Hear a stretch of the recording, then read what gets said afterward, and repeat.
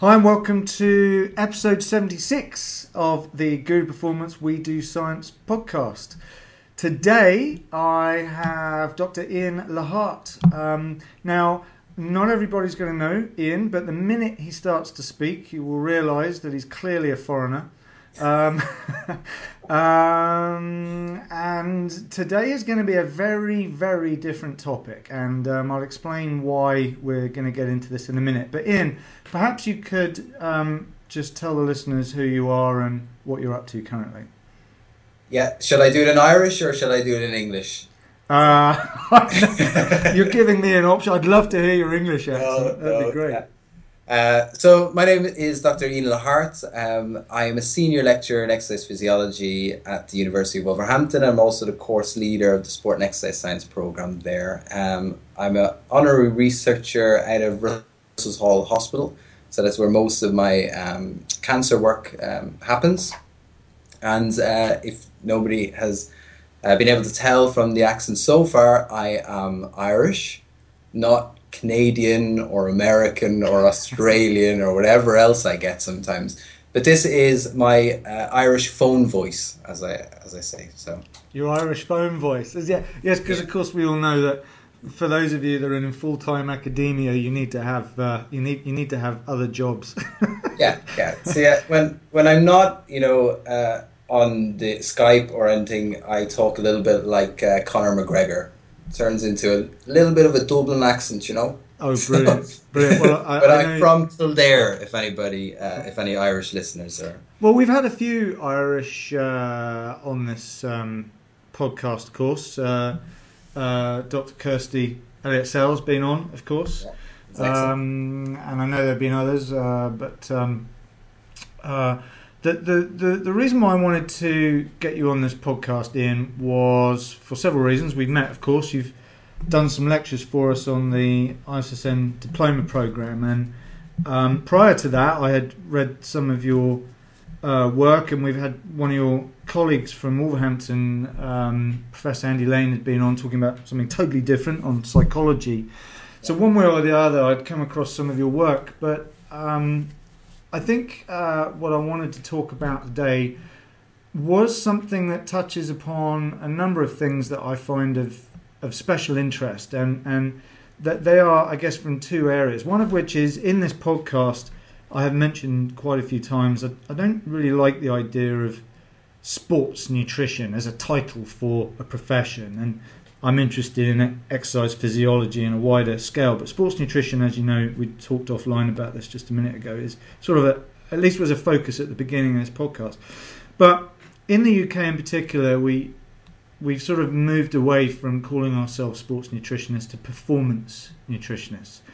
And I like that because our role as scientists, practitioners, researchers, however which way we want to contribute to this profession as performance nutritionists, is with the understanding that nutrition and exercise and all the other things we're going to talk about today isn't just about making athletes greater, getting people to win medals.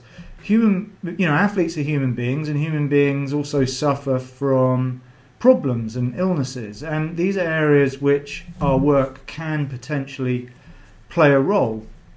And there are a number of things that I think we could focus on, but one of which will be your work on cancer, and we'll get into that in a minute. Many of us have been touched by cancer. I myself, my mother passed away 3 years ago from cancer. Not the type of cancer we're going to discuss today, but I think everyone, one way or the other, knows someone that's dealt with this, and it doesn't even have to be about cancer. It could be heart disease, could be any kind of long-term or even short-term illness. The thing that happens in that scenario is people tend to shy away from exercise, and they develop bad habits that affects their diet and so on. And in reading the copious amounts of papers, Ian, that you gave me to read, which I want a postgraduate degree just for reading that stuff. It really hit me just how much of a role things like nutrition and exercise can play. And we constantly go on about nutrition and exercise for performance-only things. And I think that's selling ourselves short. So that's enough for me rambling on. I've mentioned cancer, which is the other C word. I prefer context; it's a much safer C word. But why did you get into this area of research? Yeah, I was given the opportunity to run a randomized control trial looking at the role of physical activity in breast cancer patients post-treatment. One of my colleagues at Wolverhampton University's Dr. Matthew Wilson, who's now in Doha, and he was my supervisor on my MSc that I was doing at Wolves while I was working in a university college in Birmingham. And he was approached by a guy I work with quite closely, Dr. George Metzios, who was looking for somebody to run this study. So Matt recommended me to George, and then I came on board and ran the randomized control trial for them. So it was quite fortuitous, but I was given the opportunity to work with this population, and I took it. Yeah, I think, I don't know how you feel about this, because you've got a very interesting background. Usually exercise physiologists aren't people that are working in cancer research. But, when you, not that I guess everyone reads around this stuff, I did because of what my mother went through, and, you invest time into trying to understand what the hell's going on, and can I even do anything about it, which sadly I was unable to. But the link between the fields of exercise physiology and disease, like cancer, for example, is that a very established field, or are we still quite young in this area? Yeah, there's a couple of key institutes around the world. So especially in Canada, there's Kerry Cornea and Christine Friedenreich really kind of kicked off a lot of the research in this area, looking at exercise in breast cancer populations. Friedenreich from much more of an observational population type research, and Kerry Cornea much more in the kind of interventions, exercise interventions. And they set up a kind of exercise rehabilitation center over in Canada for that. And then really the first one in the UK was a group of really excellent researchers, John Saxton and Nanette Mutry, with Amanda Daly and Helen Crank. They started really investigating the role of exercise, supervised exercise with breast cancer patients in the UK. So there is a bit of a tradition in terms of exercise. Nanette Mutry is more exercise psychology, but there is a tradition in terms of those involved in exercise physiology to move into clinical settings. So looking at the role of exercise with chronic disease, and that's happening more and more.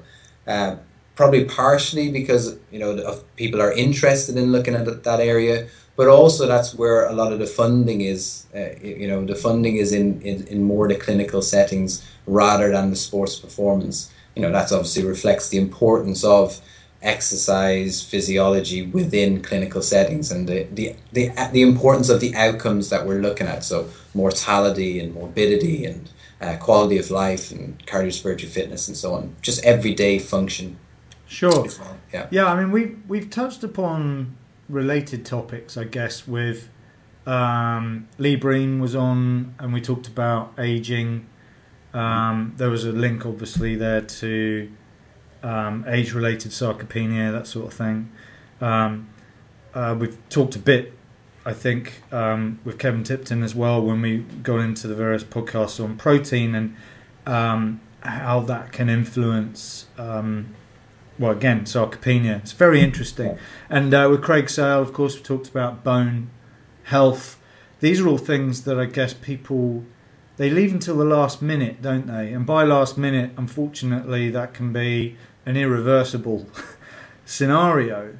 I guess before we get into the more specific topics that I wanted to cover with you, this link between exercise, I probably won't talk as much about diet, although we'll see how that goes. But this link between exercise and health generally, longevity, and because we have to be mindful, of course, there's an awful lot of correlations that go on with this stuff.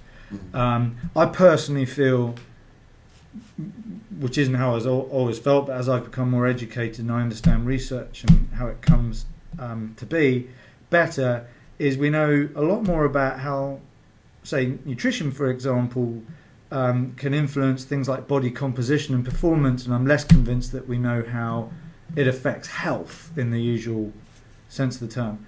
But exercise, that's a slightly different scenario, I think. And do you recall there was that, it went around a lot on social media, there's a picture of a pill, and on it had exercise.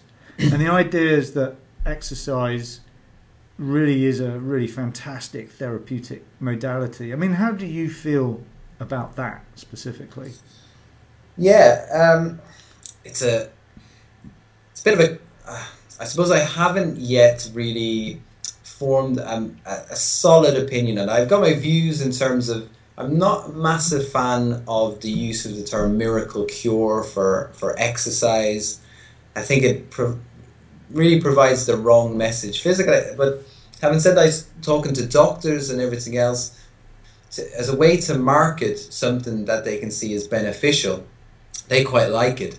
And in terms of, I spoke to one doctor before who said, I really like, the message of physical activity because it's a positive one. And it's much more positive than the taking more drugs and medications associated with side effects and everything else. So I think there is the question of the evidence and the question of how we promote it. So in terms of the evidence, yes, there are correlations. So what you're I assume you're talking about is some of those observational studies that show an association between physical activity and longevity, or reduced premature mortality, or the reduced occurrence of a disease. And yes, they are associations, but there are certain things that we can look at that provide us with a few more clues about what's going on. So, for example, we look at the consistency of the evidence. So, is most of these observational studies finding the same thing? Is there a consistent reduction in, let's say, the risk of premature mortality? Are these studies controlling for the confounders that you'd expect? So those things that are also associated with mortality and disease occurrence, are they controlling for those factors? So for exercise, are they controlling for the number of people that smoked, for example? Just simple things like that. But also in terms of what is the magnitude of the effect? Is it quite a large effect? And we can start to kind of piece together, and then an important part is also a dose response. So if we give somebody increasing levels of exercise, so more exercise, does it have more benefits? So do we see an increased reduction in the risk of early mortality if we give somebody more exercise or more physical activity in general? So those observational studies, yes, they show associations, but there are things that we can look in them that give us a little bit more information around the strength of that association. And I kind of don't want to say the word causation because they're not evidence of causation, but they give some clues towards that, and then, because we have very few randomized control trials looking at exercise and those end outcomes for mortality and morbidity. So for example, we don't have a randomized control trial showing that exercise or increased levels of physical activity, if you give somebody an intervention that increases their physical activity, we don't have a randomized control trial that shows that reduces the risk of breast cancer, less occurrences of breast cancer, or their mortality rates. So we only really have the observational studies, but as somebody in public health said to me before, the evidence is strong enough to start promoting it as a good thing for people to do. So it's a difficult one because sometimes I feel like people start groaning every time I mention the word context, but it is an important part of this podcast, is to make people think, when you're listening to people like us having this conversation and reading the work from people like yourself, you've always got to bear in mind the context in which all this is being done, but also there are important considerations like individual preferences, and sometimes something may have been shown to benefit a certain thing, but for someone they may hate doing that, and the hating it or the inconvenience or the stress involved in that might be worse than the benefits. So there's a lot to this stuff, and when we're talking about illness, we're talking about something that it's not just an inconvenience to someone. Particularly when it's a really nasty situation that has a potentially really horrible outcome, like cancer. You're talking about someone who's also shit scared. I know that's not a scientific term, but it's something that I think... I think you read it in my paper. Yeah, it was, yeah. The SS phenomenon. No, but, it is something. And you see that, and we'll talk about breast cancer in a minute, where people are thinking very seriously about chopping parts of their body off, with a view to preventing something from becoming something that might be a life-threatening scenario, even if all they have is family history. It's amazing what fear will do. But it's also how we interpret risk. Yes. And how much risk we're willing to have in our lives for a particular thing. So, that's an important factor. When you consider genetic testing to see whether somebody has a particular mutated gene that increases the risk of cancer, well, you've got to consider really, what is the risk of developing a cancer if you have that mutated gene, for example, and are you willing to live with that risk? Yeah, I mean, where I'm thinking, and I don't want to go too far off topic because there's very specific things I want to talk about, and we've talked about this in other podcasts, is where science is misused to sell, say, supplements, and that's pretty bad. But that pales compared to how science can be misused, for therapeutical strategies or alternative, medical treatments for things. People just don't know what the evidence is saying and how to interpret it. And I guess the wrong people are the ones that are abusing it. And, the rest of us have got to sit here and look at this stuff and try and make heads or tail of it, which is one reason why I want to try and get to the meat of it in things like this podcast. Anyway, look, there's some things I want to get back to. So, we've mentioned cancer. There's various kinds of cancer. We'll focus maybe more on breast cancer today, but could you just give us some background as to what cancer actually is? Yeah. So I suppose to answer that, you got to consider what happens under normal conditions. And under normal conditions, the growth and the number of new cells is really tightly controlled by the body. So you kind of have a homeostasis in the number of cells.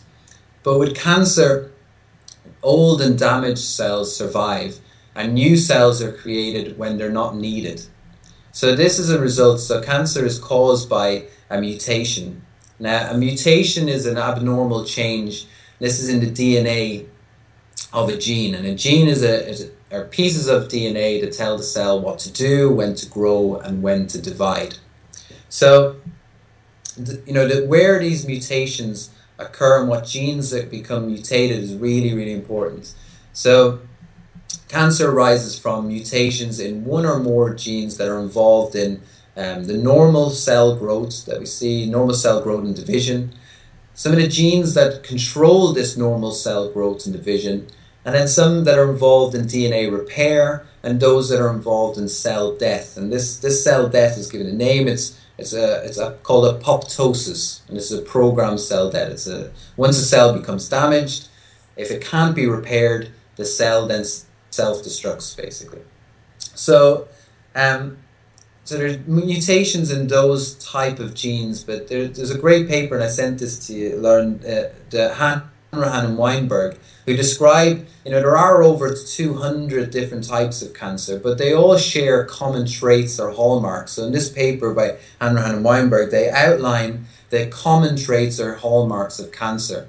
And without going into too much detail in each one of them, because that could take the whole podcast in itself. But the first one is probably the most fundamental one, and that's where there's an uncontrolled proliferation of cells. And what proliferation means is there's an increase in the number of cells through cell division and growth. So you've got uncontrolled division of cells there. And once the cells have this mutation, it's important to keep in mind that this is a proliferation of mutated cells that is increased. So if you think about it as it's kind of like an accelerator pedal in your car. When you want to increase proliferation, push down on the pedal. If you want to decrease it, ease up on the pedal. But with cancer, the accelerator pedal is stuck on the down position. And it's mutations in genes that are called, they're called proto-oncogenes. So an oncogene is a cancer gene. So proto-oncogene are fine, they're involved in normal cell division and growth. But when they have a mutation, they turn bad. And we call this an oncogene. So these are mutations in oncogenes that result in an increased cell division and increased growth in cells. And then what they do is they manage to evade anything that stops them from growing and dividing. So these are, there's genes called tumor suppressor genes. And when we develop mutations in those, we basically deactivate any mechanism that controls the cell division. So you just have this perpetuated problem of rapidly dividing and growing cells there. And then they take on this, they acquire this ability to avoid cell death. So as I said before, in normal conditions, a damaged cell will just self-destruct. They overcome, these mutated cells overcome this, so they literally gain immortality. They don't die and they replicate, continuously. And then when they develop they grow together, develop into a tumor. And we hear this word tumor, but it's important that some tumors are benign. These are not cancerous. They just grow and expand and push the other tissue aside. A malignant tumor, that's a cancerous one, and that invades into the surrounding tissue, and it basically destroys the invading tissue. So there's the invasive tumor, cancerous tumor that we're more concerned with. A tumor needs nutrients, just like any other cell. And what they manage to do is they recruit blood vessels, and they create blood vessels around the tumor to give it a blood supply. So it has a supply of oxygen, nutrients, and it can get rid of carbon dioxide, and it can get rid of metabolic waste products. So it literally becomes self-sufficient. So rapidly dividing, rapidly proliferating, evading anything stopping it from growing, avoiding death, and then having its own nutrient supply in there. So those are the kind of key ones. There are other ones that really that involve the last stage, which is really a terrifying kind of aspect of cancer, where it can spread. So this is where the tumors acquire the ability to spread throughout the body, and usually there's a glue that holds cells together called E-cadherin, and the cancer cells lose this E-cadherin, and then they can break off, and they get into your bloodstream, they get into your lymphatic system, and they travel to other parts of the body. So kind of an example from there is when Lance Armstrong originally got testicular cancer, the cancer had spread to his lungs and to his brain. So he had tumors, lungs, and in the brain. So that's a later stage. It's called metastatic cancer. There are other hallmarks as well, but we don't need to go into those in as much detail. They're kind of around inflammation specifically, and evading destruction from our immune system. Yeah, it's interesting you mention Lance Armstrong, and that's sort of that is an interesting one. I guess, for all the stuff that went down with him taking, or cheating the system, so to speak, I mean, he won a more important battle, didn't he? Yeah, he did. And I think what's interesting about that is if we can just get away from all the arguing of did he or didn't he take the drugs, obviously, I know that he did, as it relates to Tour de France and all that. Yeah. What I find interesting about that is the fact that he had cancer, and he exercised a lot. Yeah. And he got through it. which is something I want to focus on today. Not Lance Armstrong, obviously, but is how, you know, how can things like exercise have some sort of positive modifying role in this? On that, Lauren, just because you mentioned that he exercised a lot and he got cancer, and some people think, you know, that, well, how can somebody who's fit and healthy get cancer? Is when somebody's unhealthy, surely. And it's important that people, you know, recognize that there are three really ways that we can acquire this mutation. And one is that it's hereditary, or that we can just inherit it from our parents, this mutation. And the idea is that cancer is caused by more than one mutation. So if you're born with one mutation already, then you're more likely to develop another mutation. So that's got nothing really to do with exercise so much. And then a second way is that when cells divide, they just can accrue errors. So during your lifetime, you just have errors in cell division, and they can result in cancer as well. So nothing to do with environmental or external factors. But those are relatively small numbers. So the figures are, you know, we're not too sure, but they could be between 10 and, you know, 30-40% of cancers are caused by those hereditary and the just lifetime errors in cell division. The majority is through exposure to environmental factors. So this could be, you know, sunlight, for example, radiation, smoking, and then the kind of lifestyle factors that we're interested in is like physical inactivity and whether that plays a role. So it's just, I suppose, important to keep in mind how, you know, we acquire these mutations. Yeah, drinking is my favoured lifestyle activity, actually. Yeah. It's mentioned alcohol. Yeah, I mean, I think this is fascinating because, as I've mentioned before, I think people don't often connect athletes and performance and illness, and actually they can go together. And Lance Armstrong's a particularly famous example, but there have been many athletes who have either gotten over an illness such as cancer or perform with an illness such as diabetes. Yeah. There are many such people who have gone on to win Olympic medals, not just any old medal, but gold medals as well. It doesn't have to be a debilitating process.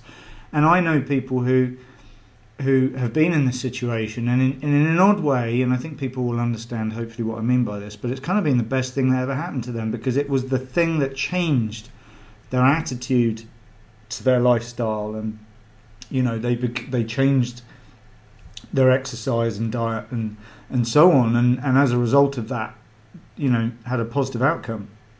Yeah. So let's get back to cancer. You've given us an overview of what cancer is. I know that one area that you're particularly knowledgeable on is breast cancer. I mean, it would be worth just giving us a bit of an overview of breast cancer, because I know it's such a common problem. Yeah. So breast cancer is occurs, you know, there's still the mutations that occur, but it's the mutations that occur here, and it's where the malignant tumors develop. They begin, breast cancer is a carcinoma, so we usually separate cancers in terms of where the tumor actually occurs. So in terms of lymphoma is within the immune system cells in the blood, leukemia where the blood cells are being produced, in bone marrow, for example. But breast cancer is a carcinoma, and this basically means that it starts in the endothelial cells, and these are the cells that line, the organs, for example, within the body. But within the breast, they line the milk-producing glands in the breast that are called the lobules, and they line the ducts, which basically transport milk from the lobules to the nipple. So you have basically these tumors, malignant tumors, that start within there, but then spread to the surrounding tissue of the breast and start to destroy the kind of the tissue around there. So it's pretty much, that's where they start, and that's where you find the tumors and where they spread out from. Yeah. And are we talking only women here? No, but the number of men that have breast cancer is very, very low. So you're talking about, if I can remember, between 1 and 4% of all breast cancer patients are male breast cancer patients, and it's usually associated with overweight and obesity in there.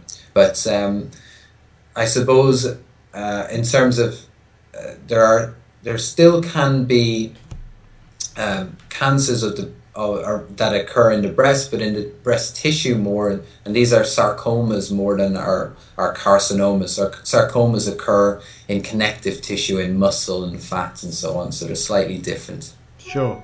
And I want to make it clear to the listeners that the point of this discussion is not so that we or some of you can start trying to, come up with protocols to help cure cancer. That's not the point. Awareness is important, and as I mentioned, this affects many people. But since we're involved in things that influence lifestyle factors that ultimately could influence one's predisposition to cancer, I think that there are some areas here that are worth us discussing. So, the role of a person's general level of fitness, obesity. I've read in a lot of the papers that you had me read, constantly goes on about, obesity. In fact, you don't have to be obese, just being overweight. Can be a major risk factor for this. From the perspective of, we're not oncologists, we're not trying to treat cancer, but we potentially we want to reduce the potential risk for these sorts of things in our approaches to exercise and nutrition programs. What are those things that we can influence through diet and exercise that would have a potential benefit to this? Yeah, so there are a number, if you think about breast cancer in particular, there are a number of risk factors, and obviously some are modifiable, so exercise and diet, and others aren't. So most of the breast cancer cases are actually in older women, so postmenopausal. And as you said, overweight and obesity is associated with an increased risk in postmenopausal women. Perhaps later on we'll talk a little bit about around the mechanisms for why we think exercise might be beneficial for cancer, and I can talk about the role of body fatness there. But other factors that consider in terms of exposure to sex hormones such as estrogen and testosterone are important, and physical activity might play a role there. And then certain reproductive factors such as breastfeeding might reduce the risk of breast cancer. If we, early menarche might increase the risk. So it's stuff related, especially for breast cancer, stuff related to the exposure to estrogen that'll play a role. For diet in particular, it's really difficult to make kind of recommendations on diet for cancers because the evidence isn't all that strong, all that great there. But I did see things around dietary patterns, and it's not really a surprise that the Mediterranean diet comes out pretty well in terms of association with cancer risk there. But it's quite difficult to give specific recommendations about nutrients. Actually, you reminded me of something I wanted to ask that I otherwise would have forgotten, so I need to say it now. There's a trend in the health and fitness industry to get into hormone optimization, I shall call it. And I don't intend to go into this in any great detail, but for those that are listening that do get into this stuff, I think there's a value in discussing the relationship that hormones can have with cancer, and I'm not just talking about maximizing testosterone or that sort of thing. There's a belief that hormones play a role in not just the onset of obesity, but also where we store body fat and that sort of thing. So of course, naturally, there's an interest in trying to manipulate those things through lifestyle factors, supplements, potentially alternative therapies, whatever, in a view to influence where we're storing body fat, or how do we increase anabolic hormones and all that stuff. But of course, if we might be manipulating some other problems at the same time. Could you just quickly discuss that? Yeah, where this comes in to place, Lauren, is really the hypothesis around why we think physical activity might be beneficial for breast cancer, because this is where the kind of talking about the sex hormones and exposure to those comes in. So if I briefly kind of give you a description of that, or an outline. So in terms of the mechanisms, when we look at whether exercise might influence the risk or the progression or the recurrence of cancer, we need to really think about, well, what causes the DNA damage in the first place? What causes the initiation of cancer? And then what causes the promotion and progression of cancer? So in a very general sense, then, you might have things around that exercise might improve the metabolism of certain chemical carcinogens, for example. So that would reduce your risk of DNA damage and oxidative stress that I think you've touched in a few of the podcasts. That would increase your risk of DNA damage, and exercise might reduce oxidative stress. But then you've got this around that exposure. Now, I mean, chronic exposure to high concentrations of certain hormones may promote DNA damage in the first place, but also the initiation, the promotion and progression of cancer. And it's here where we think it's that physical activity plays a role in reducing the risk of breast cancer, but also the risk of recurrence and dying from breast cancer later on. So it's the same model really used. So with this one, the key thing is around exposure and lifetime exposure to estrogens. So we think that because estrogen can inhibit apoptosis, so it prevents that cell death, and it can stimulate the proliferation of mammary cells. So the cells within the breast, it increases proliferation of them, and it avoids cell death in there. So it has very powerful effects on the breast cells. So in premenopausal women, it's different between premenopausal and postmenopausal, but in premenopausal women, we think that physical activity, by delaying, and I mean, it's probably more going to be chronic and higher intensity exercise in this and higher loads of exercise, that might delay menarche. So you start menstruating far later, or a few years later, so you've less lifetime exposure to estrogen. Plus, you also disrupt menstruation throughout life, so you have a lower overall exposure to estrogen. Now, that's the evidence there is suggestive rather than conclusive there, and it's maybe more to do with energy deficits in that case. So where you have chronic energy deficits, you have that disruption in menstrual cycle. So, but for postmenopausal women, it's a bit more solid for this, because physical activity through influencing body fat directly, or influencing other factors that I'll talk about in a second, that can influence the risk of breast cancer. So post-menopause, basically the ovaries produce far less or completely cease estrogen production. So you have a low amount of estrogen within the body for postmenopausal women. However, the body finds a way to produce estrogen, and it produces it in the adipose tissue. So in the fat cells has an enzyme called aromatase, and aromatase can convert androgens such as testosterone and androstenedione into estrogens.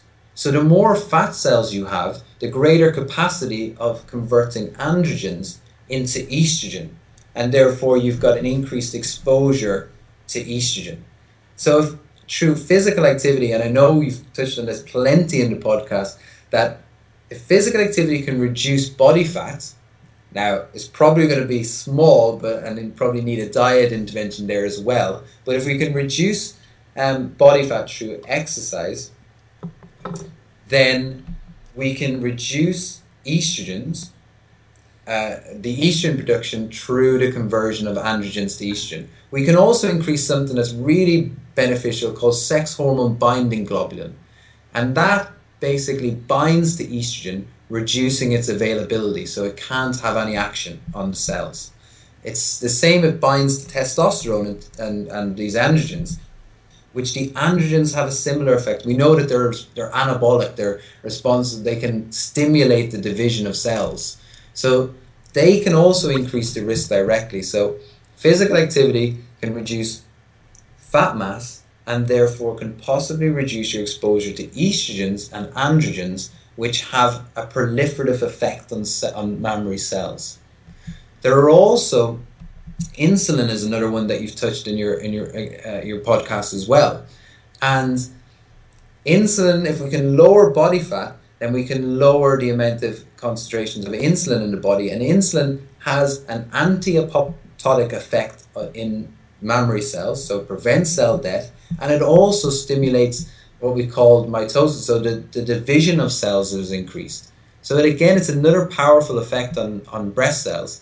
So if we can reduce insulin levels, either indirectly through body fat or directly through physical activity, because we know physical activity can reduce insulin levels, then we might have decreased risk.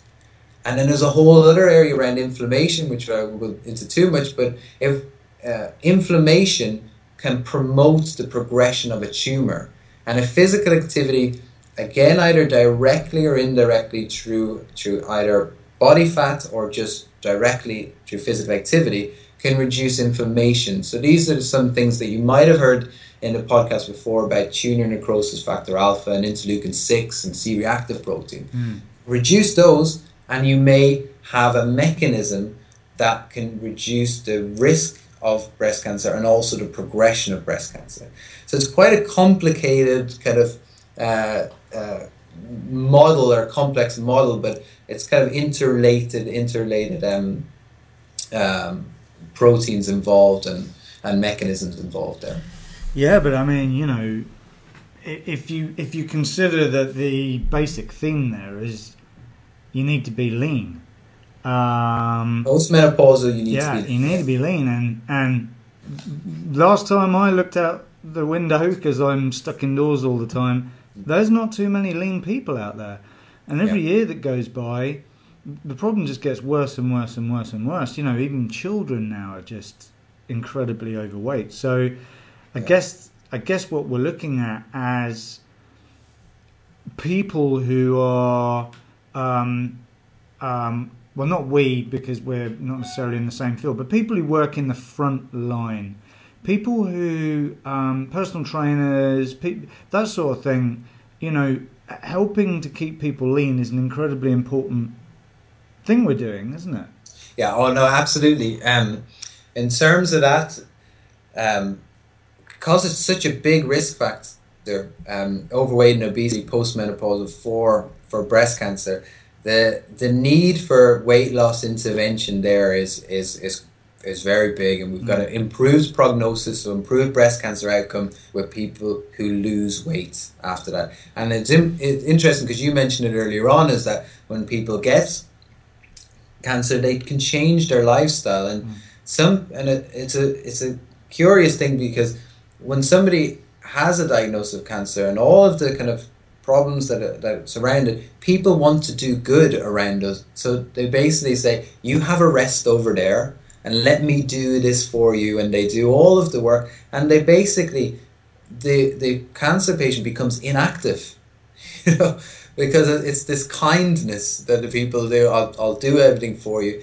and you have weight gain, you know, maybe associated with this inactivity. Also some side effects to some of the treatment that they're on, as one of the side effects is weight gain as well. So definitely they're in the need for interventions there, and weight loss interventions are quite big for postmenopausal women who are overweight and obese at diagnosis. Well, you're right. You know, I think for a long time now, we've all been led to believe that anything remotely that constitutes illness, whether it's a cold or whatever, you better rest up.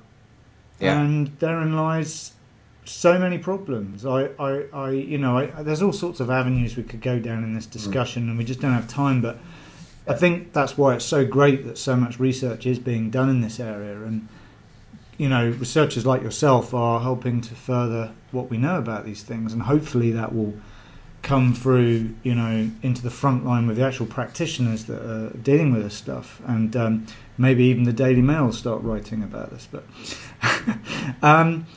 mechanistically, why is physical activity so important in influencing risk of death from breast cancer?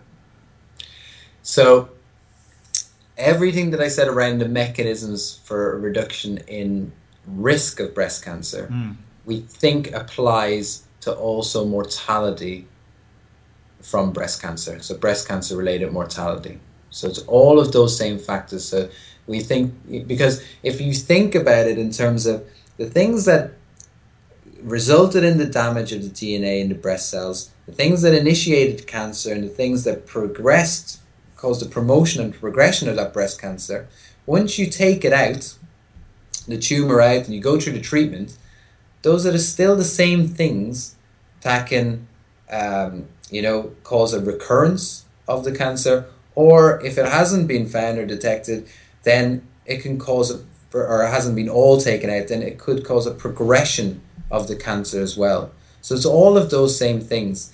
It's the exposure to estrogen, those sex hormones, and the kind of increase of sex hormone binding globulin in there, the inflammatory markers, some adipokines as well, and then the insulin exposure there. And one of the other things that insulin does is it reduces the amount of sex hormone binding globulin in the body as well. So you basically, if you have higher levels of insulin, you've got higher levels of sex hormone binding globulin, and then you have increased exposure to those sex hormones. So the insulin is quite an important, potentially important hormone in all of this as well. It's interesting, isn't it, when you consider some of the really big diseases out there, and yet when you start looking into this, you start coming across the usual suspects, don't you? These things just keep coming up, and one way or the other, these things are highly influenced by lifestyle. And it just makes you realise just how important diet and exercise really is. So, I don't think we need to go down the path of prevention and all that, but inevitably someone will be in this situation and they'll be under treatment. What do you feel? Now, obviously, this would be a very case-by-case situation, and the medical people need to be involved in these decisions. But just from a general perspective, what sort of role should or shouldn't exercise play when they're actually under treatment? And there's various kinds of treatment which you could mention as well. So I think the general recommendation would be to try stay active during the treatment period. It's a very difficult stage of a cancer patient's treatment in terms of intervention when they're receiving the cycles of chemotherapy and radiotherapy and so on. So what we tend to find in the literature is that there are much smaller effects of exercise interventions there. But I think what you have to consider as well is that some of it is actually, it's good that it maintains it. So if you think about cardiorespiratory fitness, when I test breast cancer patients post-treatment, we have VO2 max scores of about sometimes 23, 24, 25. The highest that I had in 40, 50 patients that I tested was 32, was the highest VO2 max.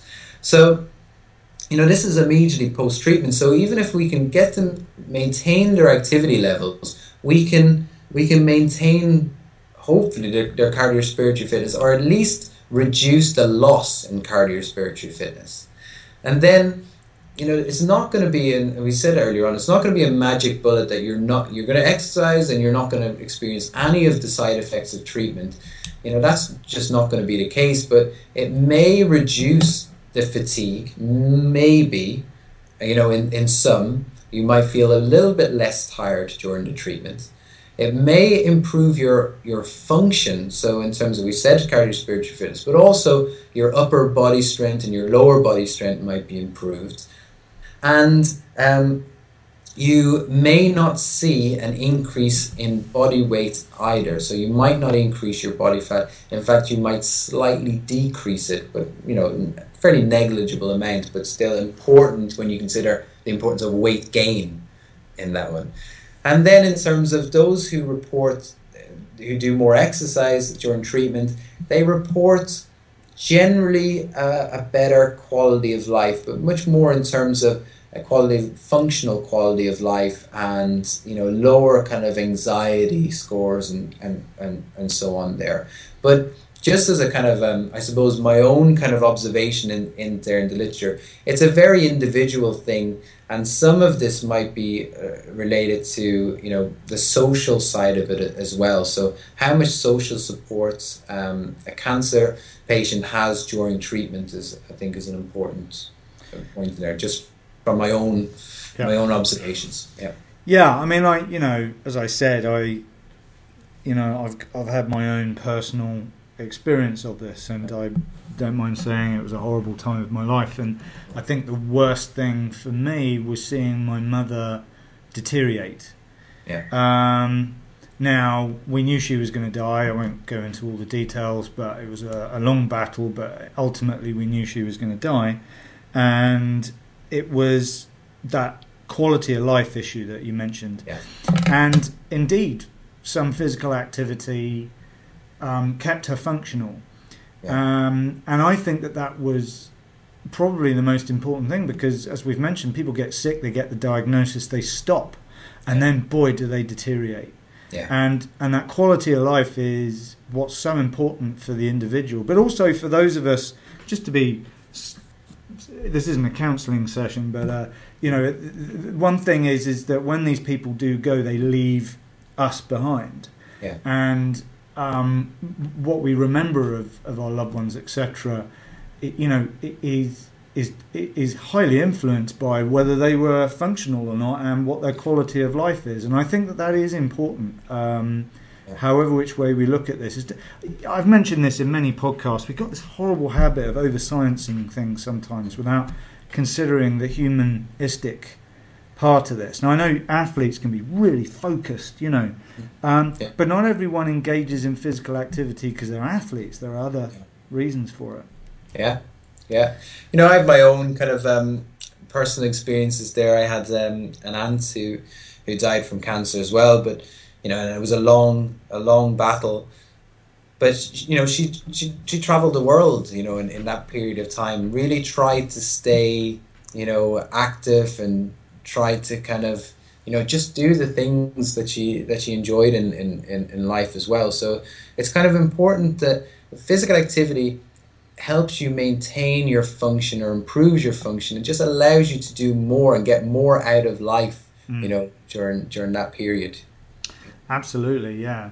I mean, it is interesting how people approach illness. And I've certainly seen this with athletes a lot. They just stop doing stuff. And I guess the most interesting observation for me is just how quickly it affects body composition, how quickly one can lose muscle and all those sorts of things. So what we're learning in this realm helps us understand how to deal with other areas, which is why I always use the analogy of the toolbox. We've got different tools.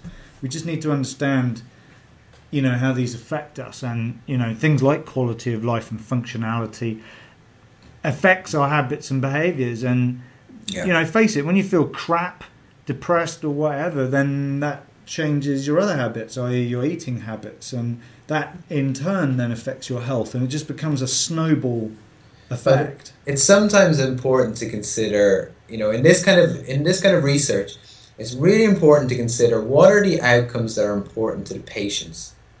because they may not be the same outcomes that are important to the researchers. So this stuff around, sometimes criticized around self-report data and so on, but if these are patient-reported outcomes, then they carry real value to the individual patients in there. So it's very easy to knock the self-reports data, but it's just sometimes important to keep in mind that some of these outcomes are very important to the patient, and just to keep that, No, I'd agree. I think you just need to look at what those tools and devices are and what they tell us or don't tell us. Like self-reported diets that we then put into computer dietary analysis programs is probably, a bit, entering into fantasy land. I mean more in terms of kind of self-report measures of anxiety and quality of life, depression, and so on, rather than the kind of trying to remember what you ate or how much activity you did. I know there are problems in the sensitivity and the accuracy of those ones, absolutely. Yeah, well, and that's why, sometimes academics, researchers, whatever, will critique the more basic, studies that are done in the trenches with people in scenarios where you can't control as much. But then that is what's going on. That's the world they live in, and that's what we're trying to influence. We're not working with people who live in a lab. They live in a real world scenario. And that's why I like exploring all these different topics, because it helps us understand the humans that we work with. And like I said, we're not athletes, or our athlete clients aren't just athletes, they're humans, and there's a lot that affects them. Yeah. So that's pretty much brings us to the end of this podcast. Can't believe it. There are so many different things we could have talked about, and I know that you've got a lot of papers on this, and you gave me a lot of other papers. I'll put those on the notes for people to read.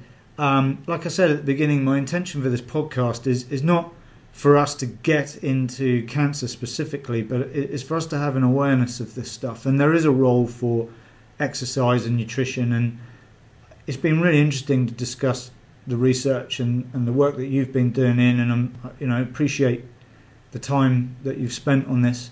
Thank you, Lauren. Yeah, no, it's been awesome. I guess it's not the sort of thing that we usually have sort of a summing up sort of area, but is there anything that springs to mind that you wanted to end the podcast on for the listeners?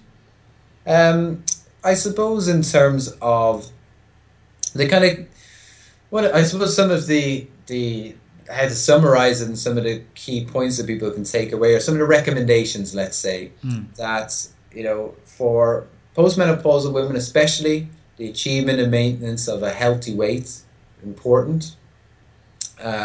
So if somebody is postmenopausal, overweight or obese, they're at an increased risk of breast cancer, or if they have been diagnosed with breast cancer, it's really important to try to lose that weight and, try to seek, within the hospital dietitians help with that weight loss and so on. In terms of the physical activity that some people do, now, at the moment, the literature needs to get a little bit better in terms of the right dose that we give cancer patients with anything, but the recommended physical activity guidelines, are a good place to start. So that 150 minutes a week of moderate, or 75 minutes a week of vigorous, and the 2 days a week of strength training exercises in there. That's a good place to start, and to get people active. In terms of how you can apply those, think about kind of in your everyday life in terms of increasing the kind of amount you walk to work, for example, where you park the car, just to kind of increase the household activities that you do, just general physical activity. Doesn't necessarily have to be in the gym. And then to get family members involved as well, to go for a walk with your partner or friends and family and so on. So those are some of the kind of ways that you can be more active. In terms of like where I'm at the moment is I'm working on a Cochrane systematic review, looking at all the studies that have like the post treatment, exercise interventions, of which there are far too many. There are, about 65 trials with about 150 papers that I'm trying to work into a meta-analysis at the moment. So, but that should be coming out, hopefully, fingers crossed, summertime is the kind of time that I'm looking at that. So, yeah. And there'll be much more recommendations from that. Yeah, no, awesome. I can't wait till that comes out. Maybe that's another podcast. So listen, Ian, thank you again for your time. It's been great. For those that want to learn more about your work, etc., I will put ResearchGate, a few other links on the podcast page. But your Twitter handle would be what? It's at IML. Well, it doesn't work. I am Lahart. Cool. Yeah, well, that'll be when I tweet this. That'll be in the title, and of course, you're at the University of Wolverhampton, where you're easily found on the website there.